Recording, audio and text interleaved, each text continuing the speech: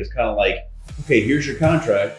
You need to fill this stuff out here, and then you read this section here. The thing about it that I've learned, and I had a great coach when I first started. He was really good about being ready. Only when I called him and said, "Hey, I got this offer to write, or I got this contract, and I don't really know. I don't understand. I guess what I'm looking at 100%, because every contract is going to be a little different, right? Right. Like you get down to your financing part, it's very important to have your financing part on there, because for some reason, if the rates were to jump and then, you didn't lock in your contract purchase and then your rates jump up, you may not qualify anymore. Oh, yeah. That special piece inside of the contract. That's right. So yeah. So you have that, but then also like things like, clients like, my offer looks really good, but they want so much money in closing costs. I'm not giving them that much money in closing costs. That's fine, Do you want to sell the house or not? Because there's ways around it. Yeah.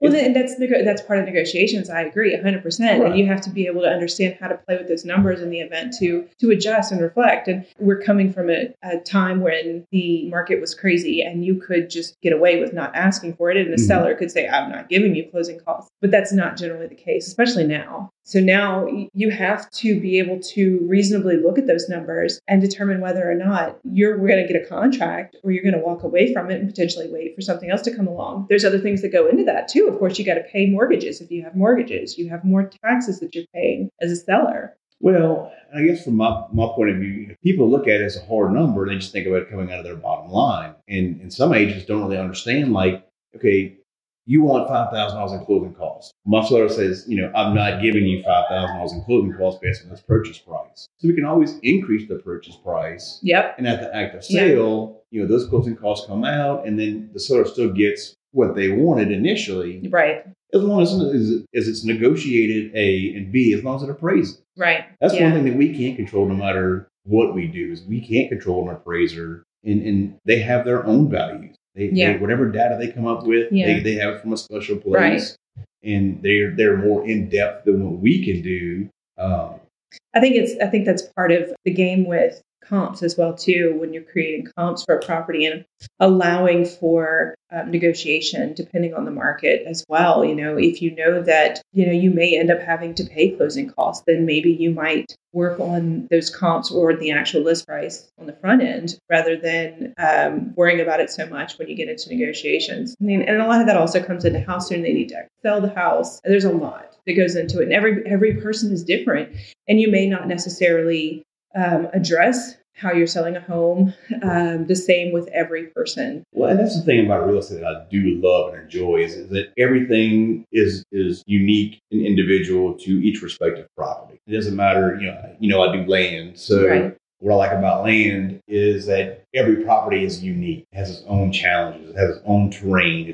Is it wooded? Is it not? Does it have power, water, sewage? Does it not? Is it in a flood zone? What kind of access we're looking at? And it's very similar to houses in that respect of, you roll up and it's like, it's four walls and a roof, different colors, different floors, different layout. Okay. And most of that stuff can be manipulated and changed when you're running your comps and you're looking at different things. And that's how you compare the stuff. And you have to look at all that stuff. And just because the MLS says, it's this very similar property sold for this, you can't always base it off of that. Oh, that's 100% true. Comps can trick you, definitely. Because again, like you were saying, there comes a lot down to it as well. The actual timing when you're actually trying to sell it versus how soon you actually have to be out of it. What are the potential pitfalls of the house? What could become an issue with it? And again, the layout can make a big difference too. That's actually a big one. I went into one the other day, oh my goodness. And then they had turned this entire carport into just an extra room and called it a bunch of extra square footage. But it's not like it's all that usable. And it's not even the main portion of the house. So even though I can call that living square footage, how much are you living in? But can you call it living square footage? Because as you learn in real estate school, the addition, whether it's a closed in or it's a new build or whatever it may be, it still has to have the fit and finish of the main house. And it did have brick exterior still like the rest of it. They had the AC tied into it. So your AC, your flooring has to be similar. No, it was still bricked in and everything. Wow. It's crazy. Well, and again, going back to different houses, it sounded like that was an older property, It was very much. I don't know. It's not like it's something that you see in Baton Rouge or maybe Denham Springs, and even in some areas out here in Gonzales that are rural. older. It was a more rural property. It definitely was. Well, I mean, like take for example, you go into Baton Rouge, your older properties that have been around since the late 50s, early 60s. It's a 3-bedroom, 1 bath with a single car attached carpool. Right. I know my great aunt and uncle had a house over off of Hooper in Sharon Hills. It was 3 bedrooms, 1 bathroom. Oh wow! And the washroom was in a built room underneath the carpool. You had to actually walk out of the house physically to go to the laundry room. I just renovated the house just like that. Mm-hmm. We actually busted out the wall and opened it up into where the washroom was. But the washer dryer were actually located in the kitchen in this house. We busted out the wall and took over some of the water line that was already run. Talking about my great aunt and uncle's house, that was late 50s, early 60s. They raised 4 girls in that house. Oh, wow. And at the time, that's what you did. You had a small house, you stayed there, you raised your family, and you had the bare necessity. Yeah. Now, you walk in here, I got to have a floor plan. Grandeur, yes. Have everybody with their own separate bedrooms, and we got to have a Jack and Jill bathroom, and everything has to have a unique flow, and it's got to have 12-foot ceilings with triple step crown mold. Yeah. And all that stuff is really, really nice. Do you need it? Right. Yeah, this is true. But you can't compare one of these newer style houses to something like that. It's apples and oranges. And this house that I worked on in my previous career, it was just like that. It was humongous, had a huge footprint, but it didn't have the high ceiling. But it had the great room, then it had a separate living room, then it had a dining area, it had a formal dining area, it had a nice kitchen. And all the rooms were down the hallway, but everything was bigger because, again, back then, you had a large family. You had to have space for everybody. Right. I know my grandparents had 4 boys in a 3-bedroom house. So both boys bunked up in the other 2 bedrooms. Yeah. And my grandparents had theirs, and then the 2 boys each had their 2 rooms. That house was long. It wasn't real wide. Like an old shotgun style a bit? Kind of, but not quite as narrow, Yeah. But I guess going back to it is they had what they needed. Yeah. It wasn't a big fancy house, but they had oversized bedrooms. Yeah. And the hall bath was oversized, but it also had the laundry room in there. So it was a much bigger bathroom, but it had a laundry room as well. Right. Then in my grandparents' bathroom, it was just enough room to fit a tub, a toilet, and a sink. But they had what they needed to survive and keep themselves warm and dry and fed. Right. But it definitely didn't have 10 to 12-foot ceilings. All right. But at that time, that was what they needed. Well, and it was, people loved it. That was what people wanted. That's what people enjoyed. And it's true. Back then, I think it was a lot more of... we have a lot of plantation homes around here. They were all pier and beam, and they're still standing to this day. Now, the materials they were using were a lot better because they were old growth stuff a lot of times. Especially down here, we had old growth cypress they would use. Yeah. Which is really nice in its own right. I remember there was one house in Plaquemine I went in. It was a 7-bedroom, 7-bathroom house, 3 stories. But the interesting thing was that each bedroom had its own fireplace. Oh, that would be amazing. There was no central heating and air back then. That would make sense. Gotcha. Right. Yeah. So they had to have a heating source for each bedroom, especially when you're talking about multi-level. Yeah. It's hard to think that in Louisiana there was ever a time where there wasn't central AC. Typically, no. We don't get the nice, cool, awesome weather. We also don't have to deal with snow either, so that's a giant plus. Yeah. But it does get cool enough. I'm ready to kick my fireplace on. I'm so looking forward to the next few days. Mm-hmm. Well, I guess that brings me back to kind of, talking about the beginning portion with the agents in it too is, these are the types of things that they don't talk about in real estate school. No, they don't. They really don't. And, and I would have to say that if somebody were to take a true real estate course on learning exactly these types of things, it would probably take a long time to go through a course. I remember still being brand new and having to learn those types of things myself and not having a clue what I was doing. You were talking about the contracts. The very first time you write a contract for something like that, how do you know on an old house what all you need to write into the actual contract to make sure that the contract is Valid. Right. Well, and your job is to protect your client. Fiduciary responsibilities is to protect the client and to do what's right, the best for them. So if I'm doing so and I'm a brand new agent and I get into this and I have an old house and I'm not sure, what all I need to be looking at or what all I need to write into it. I mean, what if it has septic? What if it has well water? I mean, I don't think they go over that in real estate school either. I don't think they go over the addendum so much, but you'll learn that quickly. Yeah. Especially, and hopefully you have a competent agent on the other side of the deal. Oh, yeah, definitely. But I mean, taking it even a step further, I mean, we talk about those things. We both dealt with, well water or septic systems and things like that. But I mean, think about in even mid-city Baton Rouge, a lot of those houses were built almost 100 years ago. I know. They're 75, 80, 90 years old. Back then they had terracotta drain pipes and they had lead-based piping. Yeah. You've got, everything from your electrical. There's so many different things that go into that type of stuff. And also, it's not going to be on a contract. It would be an inspection. Yeah. It would be an inspection. But if you know your style of house and the area that you're in, as an agent, being as your profession, to look for those things. And to educate your client on what to expect. You educate your client. And then you can also say, it's still a great property and these things can be overcome. Right. But we need to go in and challenge the price a little bit. That's and we can justify our pricing based on these things that we found. Right. Yeah. Before we even get into inspection. Now, granted, you may or may not get an accepted contract, but hey, you want to get into a contract, then find all this stuff out. Just say you get into a contract and then you have an inspection. Your inspector says, hey, you've got terracotta drain piping. Right. It's fine as long as it's not cracked and busted. You don't have roots or anything growing into it. But if you're maxed out on your budget and you're already coming out of your pocket to go through with your inspection, and if you have to pay closing costs or anything like that, and then you get into your house that you now own and you come to find out all your drain piping is all busted up, you need to replace it, that could run you tens of thousands of dollars. Yeah, and that home warranty's not fixing that one. Absolutely not. If your refrigerator goes out, give them a call.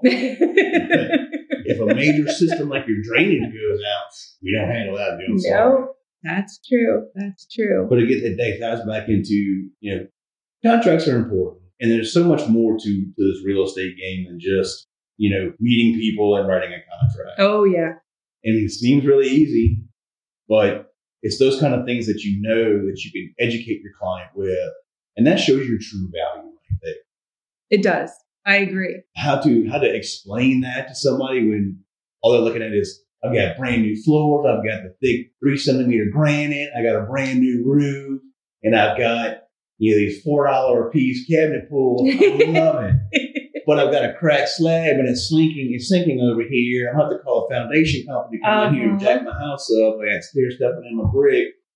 But it doesn't matter. It's your $4 a piece. Your cabinet pulls are on there. Right. Your house is sinking. Right. How much is this person willing to adjust their price for to compensate for the things that are now going to have to be done? But unfortunately, if you don't know better, you don't, But a lot of this industry is live and learn, I would have to say. I think having education, though, and it makes things a lot easier. There's so many parts and pieces to the contract. We just touch on a few of them very lightly. We're not lawyers. Right. Most of us aren't lawyers. I know some of us have transitioned into being lawyers. Congratulations to them. I know it's a lot of hard work. But, at the end of the day, you're just trying to make money, but you still have to protect your client. Because you can have a bad name because you didn't know something to write it in the contract to protect your client. That's exactly right. That's probably the biggest thing for me about a contract. And there's no worse feeling than being that agent. It's just like what you were saying with the percentage rate. You've got rates that are going up like crazy. And if you put a rate on that contract that says that you're expecting your client to get a 5% rate, and the rate goes up to 7% before they ever actually lock their rate, then when you get a pre-qualification, you're not 100% locked in. Oh no, not until you have a contract, right? But then some companies say this rate is good for 30 days. Right. Some of them say, hey, this is good for 90 days. Right. So you have some time to wiggle around. But you also have to ask that lender as well. Say, what's the basis point, or what's the buy-in point? Because say you have a 30-day rate lock, right, and you're at 31, and you're waiting on the contract to get signed. Well, technically, your rate won't be locked anymore. but you can pay a little bit of money to extend your rate lock. Correct. Yeah. Yeah. Which helps a ton when you get into the contract. And sometimes, not all the time, but a lot of times the lender will actually help to cover that as well too. Sure. Just because they want to see the actual contract through to the end. I think that's one of those stipulations where sometimes people just don't realize that that's an option. And that's one of those that I think you just have to learn eventually. However, because I think that's one of the biggest things with real estate, to be honest, through and through, is there's generally options. Oh, yeah. In almost every case, there are options. It's just understanding the contract and what your options truly are. Read the words that are written. Yes. Read the words and truly that you understand them. Or, for instance, marketable title, which is now a big one on the contracts that a lot of people have no idea what that means. I was just fixing to bring that up. Right. I mean, which could save a contract in the end if there's a title issue. Well, it could also hurt you. I mean, it could. Yeah, if you're in a position. Yes, I agree. If you're on the other side of it. Well, and I had a buyer looking at a property, and I was advised when I first got into real estate, just put 30 days marketable title. If there's an issue, it'll work itself out, and you'll have the automatic 30-day extension for the contract. Yeah, except for the fact that there's all kinds of moving parts still going into all of this while you're waiting for that 14-day or 30-day time to come. That's the deal. So what it is particular buyer, we get through, and there's title issue. Mm-hmm. He's like, hey, I'm ready to pull the plug. I'm like, you can't. The contract has expired, but because there's title issues, now you fall in the marketable title section. Yeah. And I think a lot of it too is thinking ahead. Think about what could potentially happen from the decision that you're making. Yeah. What their next step is going to be. If I send this offer, if I were thinking like the seller on the other end, what do I think they would do? Well, I mean, talking about this crazy time, and I bet you can go to any agent in any city anywhere in this country right now and go back 18 months, 2 years ago. Yeah.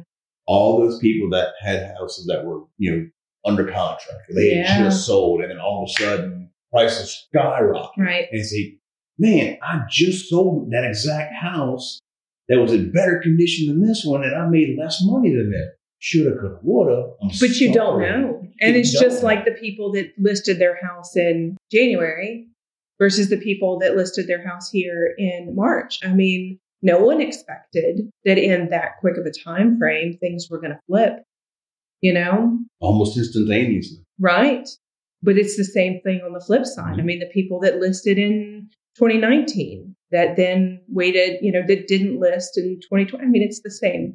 Well, and I bought my house in 2015, and I got a good price for what I've got. I mean, that same house now, even with the little bit of updating that I've done, like I haven't gone completely through and updated every square inch of it, but I guarantee you, I'm $75,000 to $100,000 in equity more than when I bought it. That was in 2015. Oh yeah, just because of where I am. I don't doubt that at all, especially in Ascension Parish. Yeah, Ascension Parish, flood zone X, didn't flood at 16, and I'm sitting on an acre.